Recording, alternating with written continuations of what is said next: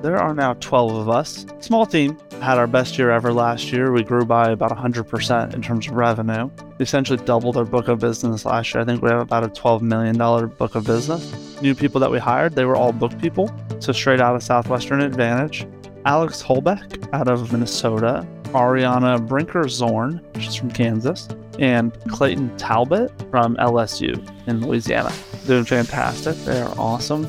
We could probably claim the title fastest growing agency in the state of Tennessee. 531 5-star reviews. We're proud of it. Our top sales guy, Joe Moore, is continuing to beat his own records, which is kind of cool. Our goal is to grow as a company by about 40%. We've got over 6,000 clients at this point, and so we are building out a lot of our back-end operations to be able to support our clients. Everything customer service related, from claims to billing and renewals, things like that. So Chase Bridwell has been heading that up. He's done an amazing job. And so we are responsible for making sure that they are in a good spot. And naturally, with inflation and everything like that going on in the world, it certainly hits people's insurance rates. As much as saving money is important, do not cut your coverages. In 99% of cases, that's what they do.